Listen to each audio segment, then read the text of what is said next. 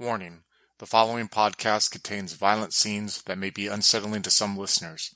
Listener discretion is advised. Hello, and welcome back to Twin Cities by Night and our third story arc, Dread.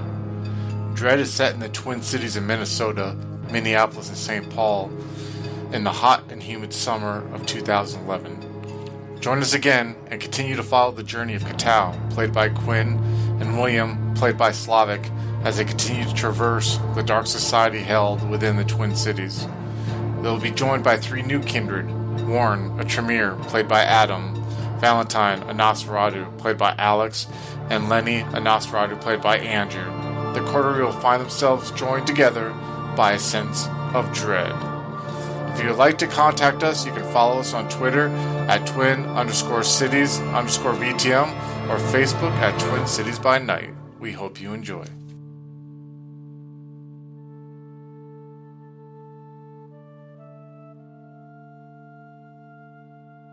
Hello and welcome to the first session of Twin Cities by Night Dread. All right, so where we left off is, well, we're probably going to start with Katao first because Katao has a higher humanity currently than William. But as a little recap, where we left off was that Ophelia, the Toreador, was diablerized by Star, a recently embraced Malkavian, who Ophelia, the Toreador, kind of had at the beginning of a romantic relationship going on with when she was a mortal. And after Star diablerized Ophelia, she sent out a text message to Ophelia's coterie saying that she was scared because she just noticed that Roman Dunstern was outside scoping out her restaurant, which was also called Juno's, named after Ophelia's last name, and that she was afraid that something was about to happen because she felt that she was about to fall asleep or to get knocked unconscious pretty much because the sun was coming up. She also, though, sent out an email message to someone that she had been corresponding with, who she used the term V for their name, but their name was Valentine. And so right before Katao and William fell unconscious, they received a text message. And so we'll cover Katao first. Katao, before we even continue on with you waking up, describe what your haven is like. Like, how does your character escape the rays of the sun, during the day? How do they prevent that? Like, I know he has this apartment. We became familiar with it in the first two arcs. And we know it's small. It's kind of on the dingier side of Minneapolis in the northern section. But, like, how do you protect yourself from the sun during the day? Well, I know he's definitely got, like, one of the first things to do is make sure to get some heavy curtains over, like, the windows, and also around. Also, he made sure to put that, like some blankets around the place just in case, like, he needs to, like, just get into, like, his apartment and then just immediately crash on the couch and just wrap himself up with it. But he tries to spend most of his time, if he needs to, in his apartment. When he go to his just stay in his bedroom, which is, like, pretty small, like only like a small, like, not even like probably like a window, probably like the size of his head. It's really small, can't even open. So just make sure to tape that up, cover it up nice and neat, so that nothing can get in. So, and you also have your ghoul dog, your Irish Mastiff, who kind of like protects, I guess, the kind of the area because of that supernatural connection that you have with it through the act of ghouling it. Mm-hmm. So when you wake up the next evening and your eyes snap open, what's going on in your head at that moment with everything that happened at the end of Homecoming and with that text message? Like, what's your first reaction when you awaken? My first thought is, gotta make sure my place is secure. Gotta make sure my place is secure. So he's gonna immediately just sort of ask his dog, do you smell anyone out? No, not normal around here. When you open your bedroom door and come out of the bedroom where you stay at, you're hit with this eerie sense of like your Mastiff is sitting on its hind end, sitting proper and straight, but is staring directly at you, almost like this. And I would say it might even still occasionally, seeing that you're still kind of tied to your humanity with the humanity of 5 and you're still kind of young in the blood, that where there's this odd moment where like you open the door, you look and you just see that not only do you see you have a connection with him, but you see that this is fundamentally an animal, while domesticated and while tied to you, is further down the path of the beast than you currently are. This is a dog that has done something that in the canine realm is taboo, and it ate human flesh. Even though it was dead human flesh, it's tasted human flesh. So not only was it corrupted by the vitae that you introduced into it, it's also been corrupted because it broke like that instinctual cardinal rule that is in all domesticated breeds of canines. So you see this there, and it's almost, I don't know how Catal would interpret it, but it's almost like the stark reminder, because while others have dealt with mortal ghouls, you have more of a close relationship than you can think of, like with the prince's mother and daughter, or Jonathan and Carla, or even William and his ghoul David. It's like you're reminded of every evening you open the door and you see it. It's a constant reminder. When you communicate with them and you ask them, there's no response that it gives that there's any threat in the area. Like there's no, when you communicate with it, it's not like there's a communication of like, hey dog, how's it going? And the dog's like, hey master. It's more like, by its body language, Mm-hmm. and by its mannerisms, and by how it seems, because like when you talk to it in that last Ark Homecoming, and it told you that smelled sex at the core of all the smells and fear that surrounded it, and you kind of put together that this group that had killed bugs was kind of may have been not fully committed as one member was, and they're afraid of one member. And that was through, you saw nervousness in the dog, and you saw apprehension like that, because that's something that I had not witnessed, especially in your vicinity and your area there. As first, when I see the dog just open the door, it's like it just wears them down a little bit, just because it's reminded that he's not entirely just like everything himself, and in his dog too. There's something that's just not quite, not something primordial, something bestial, something just sort of savage in there. It's like just another reminder in his head that that's part of me now. It's gonna be for the rest of my existence thing. And so when he finds out that nothing's around, he's like, he asks someone like, okay, so I'm not gonna repeat of that night. Then next thing he'll try to do is that he'll try to contact Ophelia. So when you dial Ophelia's number, it rings about 7 times, and you get this voicemail message. And it's not a voice message left with her voice. It's a voice message left with the number 71555 is not answering. Please leave a voice message after the beep. And you hear the beep for you to leave a voice message. All right, Ophelia, I got the texting, and quite frankly, I'm worried. If you need anything at all, contact us. We need to stick together, and this pretty much the only ones to carry whether or not each other dies. So let's just hang up awkwardly after that. And I would say, even to add to like what we're talking about, you being reminded constantly by your mastiff there, seeing it, like especially what you did the night before, like pretty much destroying with your own supernatural bestial claws that the Christopher the Malkavian, you probably even feel more of an affinity to that. And that's got to be like a fucked up feeling. I mean, just in real life, imagine if you knew that you're fucking damned, and you're starting to realize that yes, you can live forever, but the longer you live, that gets this roller coaster that just keeps like, and what's going to happen when that roller coaster drops down. And that's the scary part that I don't think any of you are aware of. So anything else you're going to do at the moment? At that moment, no. Probably just going to sit there and wait for a while just to see if anything happens. He's probably just like, okay, at least here, this is my territory. I'm somewhat safe here. Oh, I like that, the territory thing. Like you're sitting there and you're guarding it. It's weird because it's almost like it is a like a sense of paranoia that's starting to creep through with Catal. Awesome stuff. All right, so William, explain to us a little bit. I kind of asked Catal, like we're aware of what your haven is. I mean, you can even talk about your haven a little bit more. Something that we never really delved into in the 2 previous arcs. Kind of tell us about his haven and like what he does to protect himself from the sun.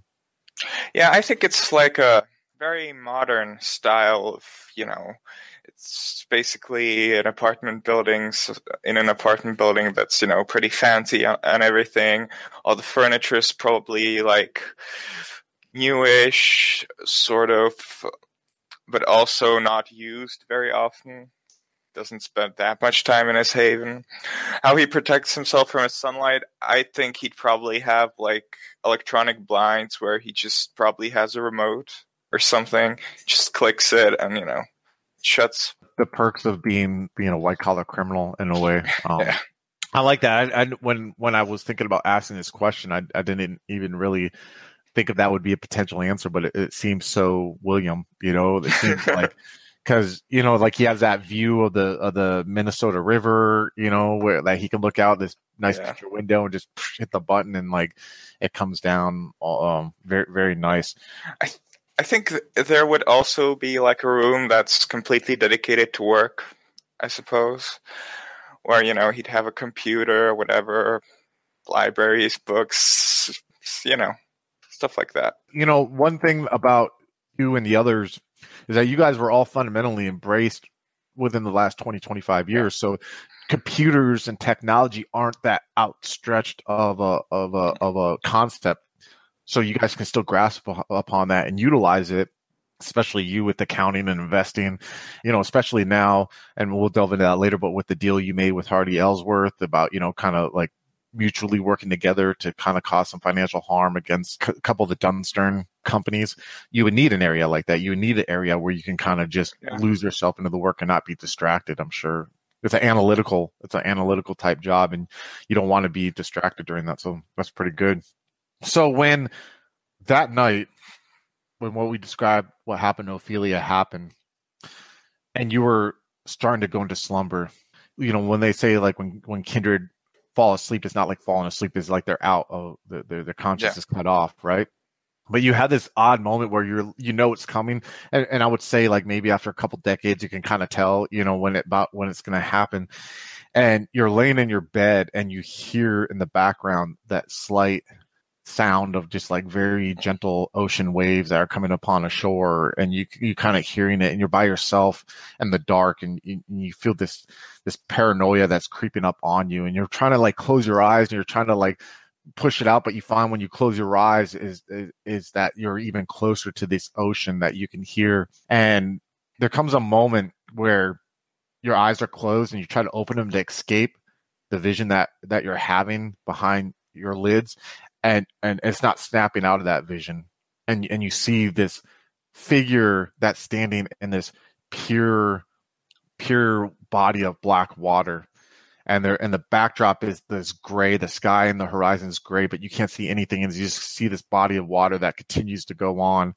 and you see this silhouette, and you realize that the silhouette is of Ophelia, but she's almost onyx in her shape, like just like the water that she is protruding from. And for a second, you're trying to like make out her distinct features, and you almost like want to hear her voice. And then you just see that slowly the figure starts like melting away and becoming part of this body of water until eventually it's nothing. And at that very moment when you see the very last like part of the top of her head that dissipates, it's when you snap unconscious and the sun comes up. You wake up. What is going on in William's mind with the events that happened, the text message and that vision that you had? Yeah, William will probably be worried. He's going to call Ophelia or write her a message at least. And I'm guessing she doesn't answer, so he'll probably go to Juno's. That's her haven, right? Yep, that's her haven, Juno's. You get out of your apartment and you take the elevator down. But you put on like how does William dress when he leaves? Like what's like with what's going on with William when he's stepping out into this late spring evening? Like how is he dressed for the elements? Is he dressed like he normally does, or is it like how cold is it? I would say it's about 75, 80 degrees at the moment. You can tell that's going to be a humid summer. You can tell. Oh, that's pretty warm actually. So yeah, I think he'd probably be, I guess, business casual, like have a blazer or whatever, and I don't know, pants. Slacks and like loafers. Yeah. So he's still the reason I asked is because I wanted to see like if like the dementation that hit him, if it's affecting his, outward behavior, or if he's compartmentalizing and keeping it internal. Yeah, I mean, he's sort of trying to embrace it as part of him. I like that.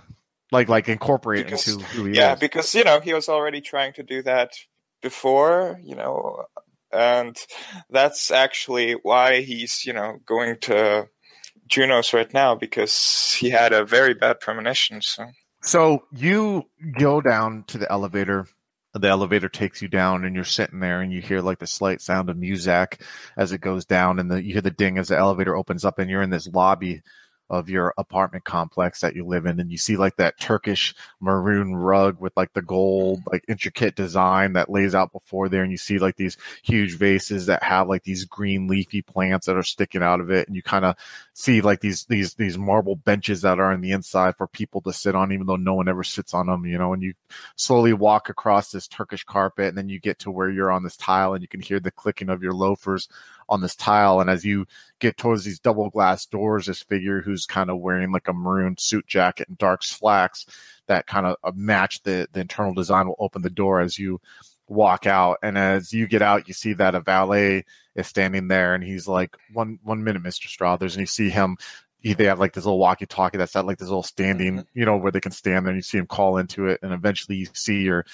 BMW come rolling up front, and then you see the door open up from the driver's side door, and you see a valet driver get out, and they walk towards you, and they kind of hand you your keys for you to drive. You start driving on the road towards Junos, which is about a 10 to 15 minute drive. And like I said, you could sense that humidity that was in the air, which usually means that it's going to be a pretty humid summer. And you can see as you look out of your front window of your car, you can kind of see where the rain clouds are kind of like covering the moon, which is kind of full at the time and making it harder to see the stars. Unlike where in winter, a lot of times there, you can see the crispness of the sky. And eventually you make it in front of Junos, and you see as you drive up and park onto the side, you see they have like these large picture windows that are there, and you see that there's people that are eating within there, and it's kind of like nice, bright environment that's coming from within. And you get out of your car and you kind of make your way to the front and open the door. And as you open the door, you're welcomed by the rush of conversation. Like you hear conversation going on around you. You hear like very light, like Greek themed music that's kind of like playing over this PA.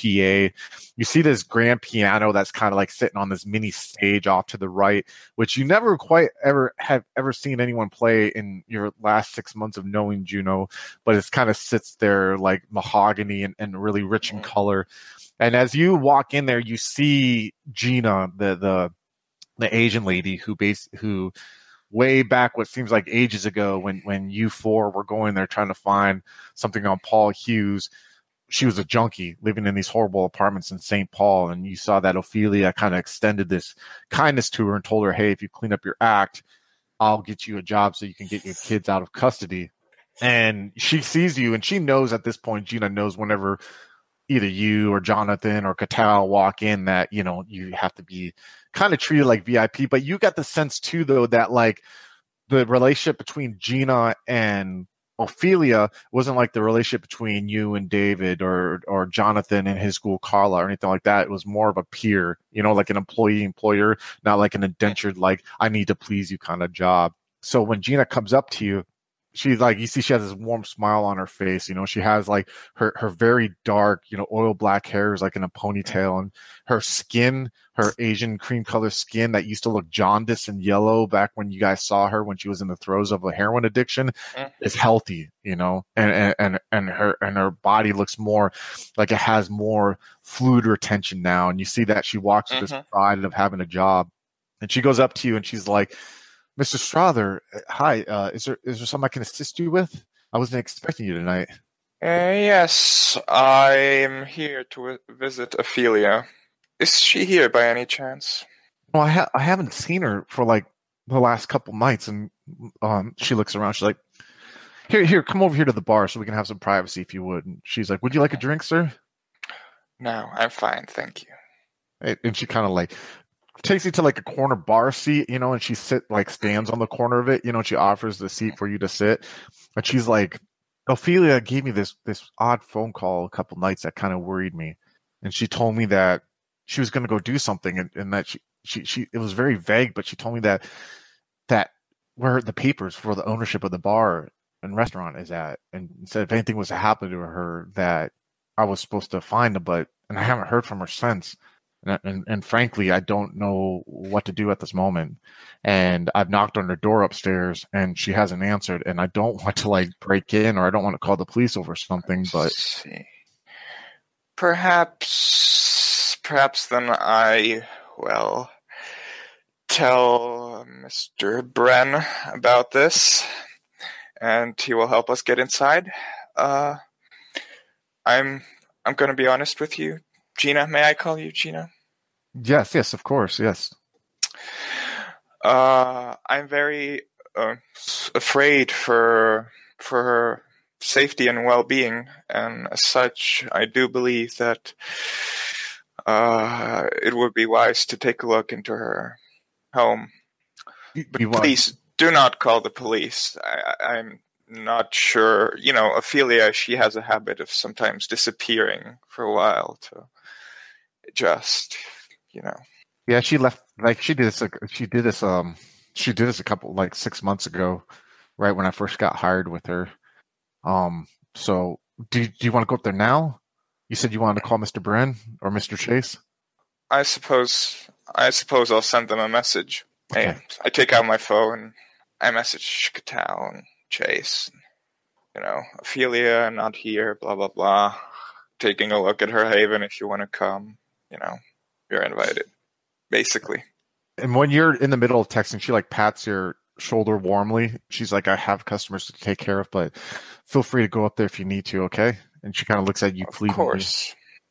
And then when you say of course for a second, there's a moment where like your eyes connect with hers and you see like she is looking for comfort within you. And it's almost like that hits a wall. And yeah. Then she sees it, and you see there's a second where she's like pleading, like her eyes are open and wide, and she's pleading for you to like to give her comfort. And that, but what I was saying is too is that like she senses that you're different fundamentally now, like where she seeks human comfort and she sees coldness coming back at her. And that's that humanity of 4. And you see where she like snaps back into reality for a second, and then she like loses herself into work, which is going to make things interesting. So yeah, I'm going to need her willpower. Okay, her willpower is 5. I'm using Dementation 1, Incubus Passion on her, which basically allows me to increase or decrease a certain emotion someone is feeling. So those of you who are wondering why William has Dementation is because of when Kimberly used that Dementation on him and like basically walloped him for a year. In game terms, I this is way back when that happened. I explained I treated it almost like how we treat Diablerie, and the fact that he got hit so hard by that and kind of had a minute tapping into the milk. I'm not calling it the Malkavian Madness Network, but in game terms, it's called the Malkavian Madness Network, that he had the potential to learn the first dot of Dementation without having to be taught it. Now, he can't learn 2, 3, 4, anything like that. But it was just getting walloped so hard by that it awoke something in him. And that's what we're trying to tap into with William, is the fact that all of this is him awakening internally to what he thinks is something, greater. So, this isn't something, that he feels bad for or anything, but this is actually because he doesn't want her snooping around, doesn't want her to bother him. All right. So how many successes did you get? 2, which means it works for 1 hour. Okay. So you see there's a second where like she's looking at you for comfort, then she snaps back in instinctual fear, and then you see her tense for a second, and then you see just it melts away. And that's when she pats your shoulder gently and warmly and goes off to work again. You're sitting there. You get the text message, Catal, from William. Okay, so when I see that, I was like, that's not good. I'm going to have to come. I'm going to have to go. I'm going to have to check this out. He's going to get into his whole crappy car and just sort of like, sputter his way over to a Juno's. So your car, you eventually roll into Juno's, and you see, I take it you're wearing, like, did you spend a blood pool point, by the way, to heal your wound, your permanent wound that you have? No, I think I'm just letting it, just letting it go this night. I want to ask you something about that too before we jump into the Juno scene here. Does that permanent wound, what's his view on it? Is it like something that keeps him grounded? Or is it something that reminds him of weakness, or is it just my overthinking it, and to him it's just a wound that occurred when he got embraced? Or I think when he first got it, it was just a sign that first he thought it was something wrong with him. Like, why can't I heal this time? Am I not being a good vampire? What's up with this? Then he realized, oh, it's just sometimes it just happens. Sometimes things just stick that way. So it's just like, huh. Well, I guess if it sort of helps remind him that, yeah, I didn't really go into this willingly. I was sort of not really given a choice, and so it's a bit of a reminder to him. So you walk in and you see the scene that I saw before, and you see a second where you catch eyes with Gina as you're walking by, and then you see William is sitting there on the edge of the bar. They're sitting in a chair. William, you see Catal come walking up, sees on you guys. Hey. No news yet? Nothing's changed? Nothing at all. I suppose we should take a look upstairs. Yeah. Also, no. He didn't message me either. I suppose we'll have to take a look into the Medusa next. Yeah. Well, this is very peculiar. Yeah. Well, who knows? Maybe he's off doing. I don't know what he does anymore. It's. Yes, let's just go. Yeah. Do we have keys to the? I don't think so. Sort of. Oh no. Okay, so I'm gonna have to break in. All right. As you guys head up there, you see Gina comes walking up as she sees both of you stand up, and she kind of like takes you to follow her back behind like the where the bar is at. There's a door that goes behind the bar into like the kitchen area, and as you guys can kind of see, like and I think Catal, you saw this kitchen area before in the first arc when William was trying to talk to Star when she was immortal and try to find information about those mansion type parties, and you were back there with Jonathan and Ophelia, and so this you get a sense of like recognition. You remember it, William. This is the first time you've seen it. You see like a stainless steel center like table, and you see like pots and pans that are hanging from the top, and you kind of see like a couple of gas ovens, you know what I mean, and a large like freezer fridge type thing, and then next to the freezer fridge, what you didn't notice before is you see like there's like a pushing door, and as you see Gina pushing the door and she motions up, and you see that there's some steps that go up, and then there's a door that is up there that looks like a normal door that kind of has like a lock, and then she's like, I have to go back to work. And you notice like she seems very relaxed, but she's still not looking at William. She's looking more at you now, Catal, you know, where she's like can kind of get more of a quote unquote humanity feel from you. You know, she doesn't feel so uncomfortable. And then she turns around and walks back into the kitchen where there's a couple cooks are still cooking and doing stuff in there. You guys walk up to the steps, about 15 steps. I get up there. So you said you want to try to pop the door open. Is that what you're going to try doing? Yeah. What's your strength currently right now? 2. And you don't have potent. So I would say if you spend like 3 blood pool points, you could pop it easily. 3. All right. And what's your blood pool currently at right now? Not taking 1 off for the waking up. That's 6. 6. And what's yours currently at, William? 3. Oh, jeez. Okay. I'll be joining you that number if I do this. So you pop the door, and you see Catal stands there, William, and you just see him like take his shoulder. And are you wearing that leather jacket that you like to wear a lot because of your arms being all hairy now? Yeah. And everything. Yeah. You see like him kind of has his leather jacket on, and you see like there's a second he looks down at you with like his bald like shaved head, and he just hits it while he's looking at you, William, and pops his shoulder into the door, and you see, and it's weird because you see like the frame like that the doors around just like creak a little bit, and then you see the door swings open slowly, and you look and you see that like basically the deadbolt just kind of like snap in the wood from doing it. As it creeps open, well, you walk in and you kind of see like there's this like the hardwood floors that are there on the top there. Like this was a loft that was rented out when another business was ran down below at one time. It could have been a restaurant that was down there. It could have been a bar, but this was a loft that has always been a loft up there, you know?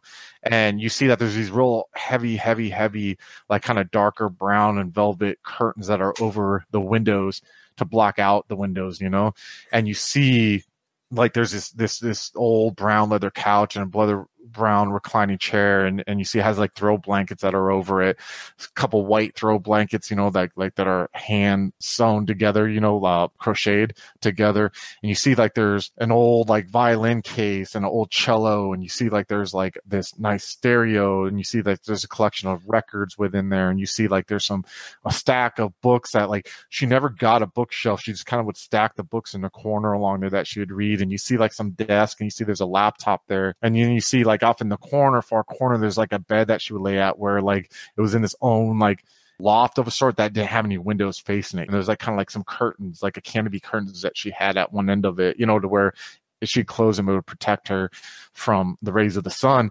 And as soon as you open it, you're like looking, and this is all sinking in, and then you just see on the floor, you see like this ash that's on the floor, and this dust, and it's just like, and it looks like it hasn't been scraped, and it's just there, laying there. It's not in the shape of anything, but just not last night. You saw something similar when Christopher's life was taken, or when Kimberly was diablerized, and you see that now in this living room. So scenes on you guys. Is that what I think it is? I suppose we should take a look. This does not look good. Nope.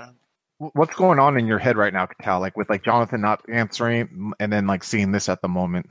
At this point, he's definitely starting to get worried that, okay, if she's really dead, then what's stopping them from going after the rest of us? Is it just her? Is it all of us?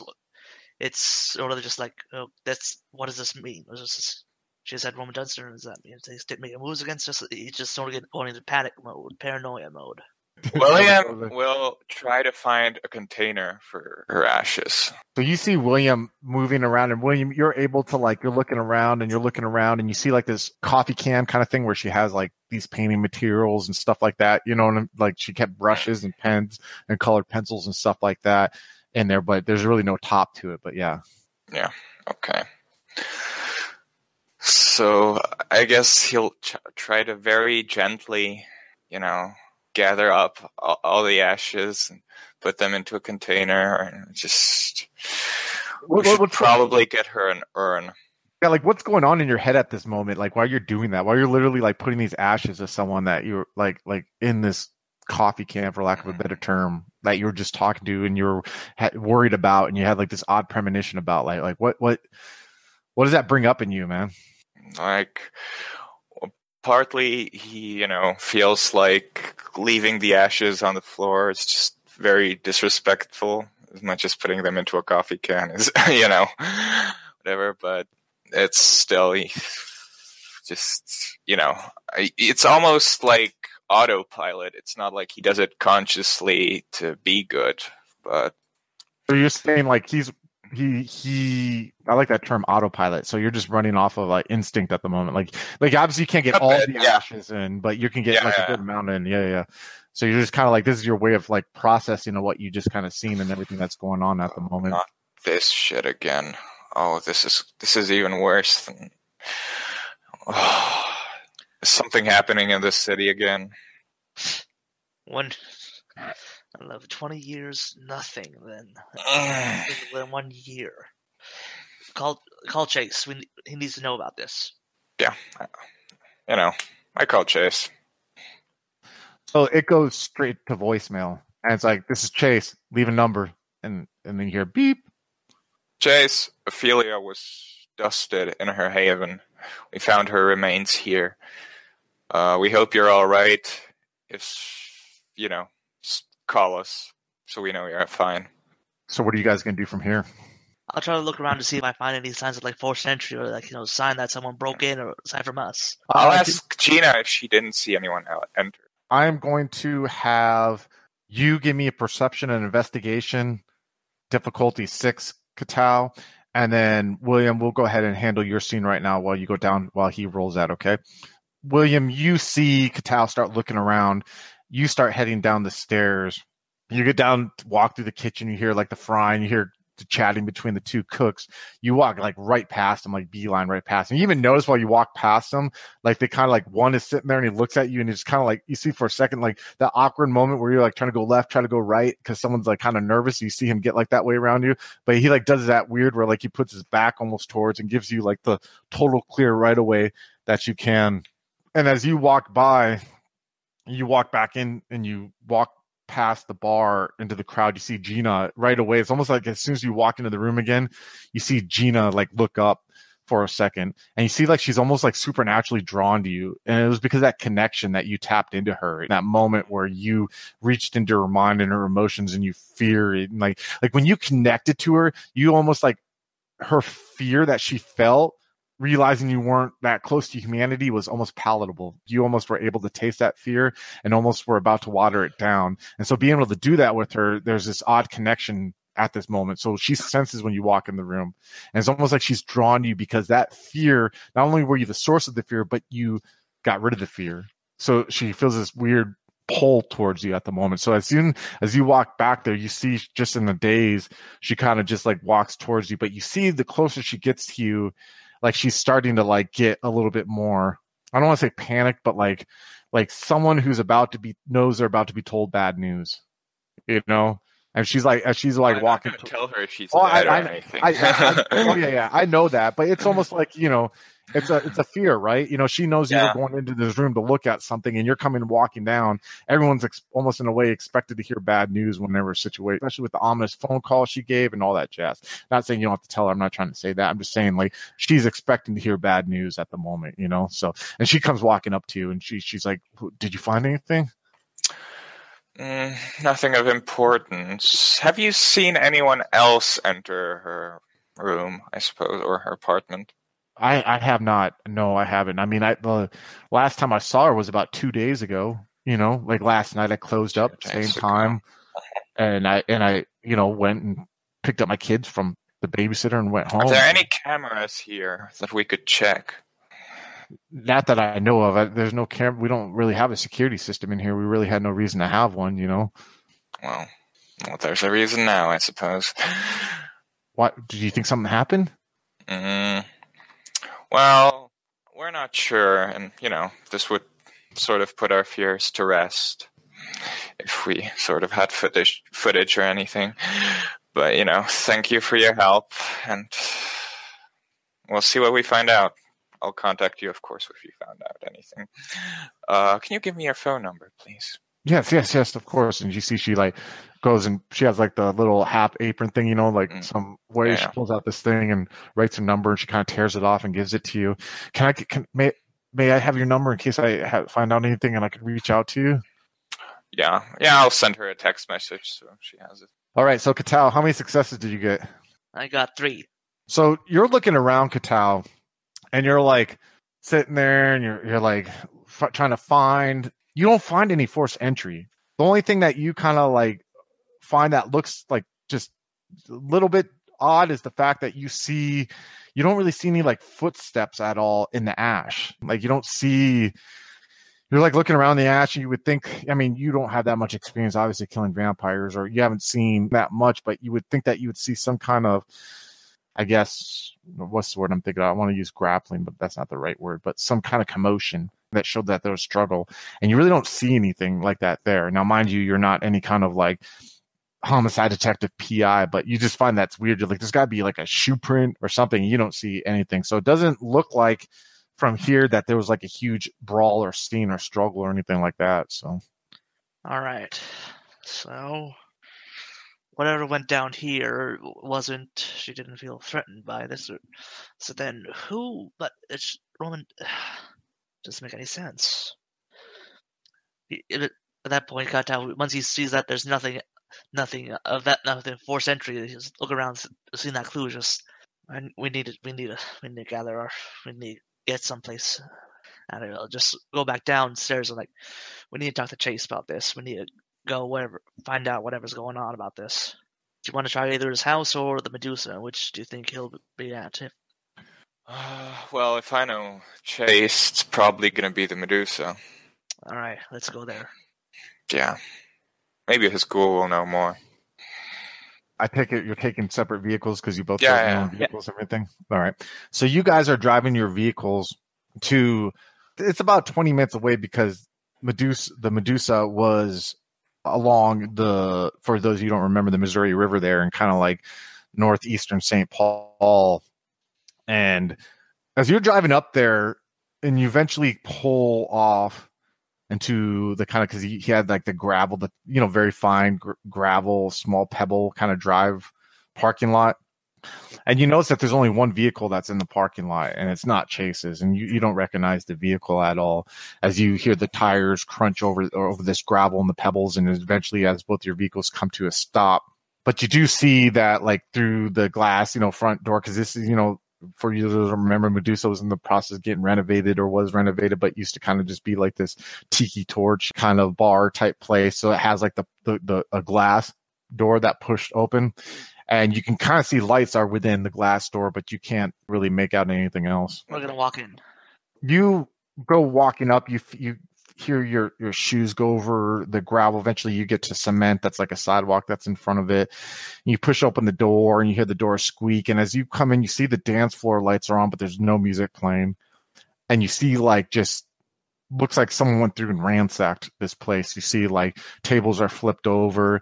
You see like how he kind of said there was like some mirrors or some like little glass thing or whatever floor thing where college girls could dance, stuff like that. Seats, the upholstery on seats are cut, look like it was just trashed. And you look to the right where the bar was at, and you see like where there used to be liquor bottles on the back of the bar. They're all strewn about and broke. And you see, well, both of you guys give me a perception alertness roll, difficulty 6, if you would, please. 2 successes for me. 6. As you walk in, Catal, because it was only just a couple days ago that you actually walked in by yourself into this bar, and you had that weird, odd moment with Carla while she tried to like make moves on you, and try to like come to some kind of, you were actually even contemplating at the time maybe making a deal with her, like, hey, I'll put in a good word with Jonathan to show you more affection if you kind of leak me some information on what he may be working on. And as you're walking towards there, you feel this ominous sense of just like you're going to see something that is going to be off-putting. And as you walk closer to the bar, and each step brings you more forward, you're looking at the top of the bar, and as you get closer, you're eventually going to see behind the bar. As you get behind the bar, you see this figure that is Carla, and she's on her knees just wearing like this button-up plaid shirt. She has no pants on or no panties or anything like that, and she's just has this like Brillo pad in her hand, and she's just like scrubbing her forehead, and she's just sobbing, and just like someone who's like almost hyperventilating because they're crying so hard, and she's just sitting there just like rubbing this Brillo pad on her forehead. And as you're looking, you can see like blood that's like trickling down from her skin, being like having this steel wool just being embraced into there. And there comes a second when you're like sitting there and you're just like overtaken, and you hear William come behind you, and from seeing how William is and this connection that you've had with William being a coterie, that you can tell that he's probably hungry at the moment. You have this quick. We're both hungry at this point. Yeah. Well, yeah, he has 6, right? I thought you had 6 blood. Okay, yeah. I have six, and then I spent the blood to break open the door. Oh, so you're at 3 now. You're both hungry. Yeah, we're both at 3. Okay, well then both give me self-control roll, please. Difficulty 4. 3. I have 0 successes. Oh god. Can I spend willpower on this? Yeah, you can't spend a willpower on conscious rolls, but you can spend a willpower on self-control. Yeah. Definitely. All right, that's what I'm gonna do that. I got 5 successes plus counting willpower. William, as you walk up, you see Catal like stop for a second, and you're out of curiosity. Like what are you looking at? And you kind of get close to him, and before you can even like look, you smell the copper smell, and you hear the sobbing and the heavy breathing of something behind the bar, and it like brings this like it starts stirring within you. And there's a moment where you're like looking over, and like what you're gonna see. Like it's almost, it goes from a sense of apprehension to like a sense of reward. Like when you look over here, you're gonna see something that's yours.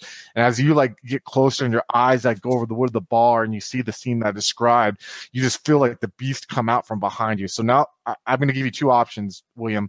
One is you can spend a willpower point and turn and run off, have to leave the scene, or Yeah. 2, you can let the frenzy overtake you. It's your call. Yeah, I think William will fight the beast off, by using a willpower point, and he's just gonna run out. So yeah, you're gonna have to leave, the room. Yeah.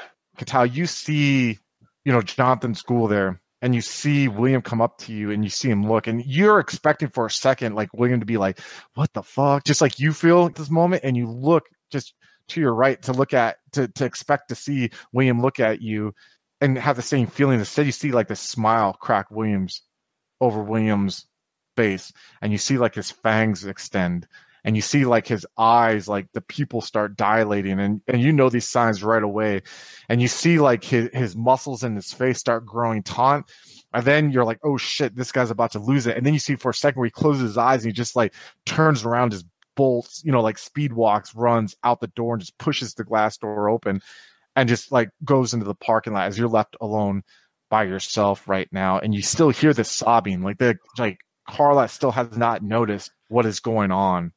And I would say even like this would be a good opportunity for me to ask you, because you saw Carla at her worst in this very fucking place. And then you saw Carla against her will being forced to be like in love with someone. And now you see this. Like, what's going on in your head right now? Oh my god, this shit is out of control. This is not good. This is why you don't give blood to people. This is why you don't give blood to people. Do not do this ever. Do not ever do this to anyone. Do not ever do this to a person. Do not. And so after it's just like, as soon as he sees like William run out, he's like, just breathe a sigh of relief, and then he's like, Carla, stop, just stop what you're doing, stop.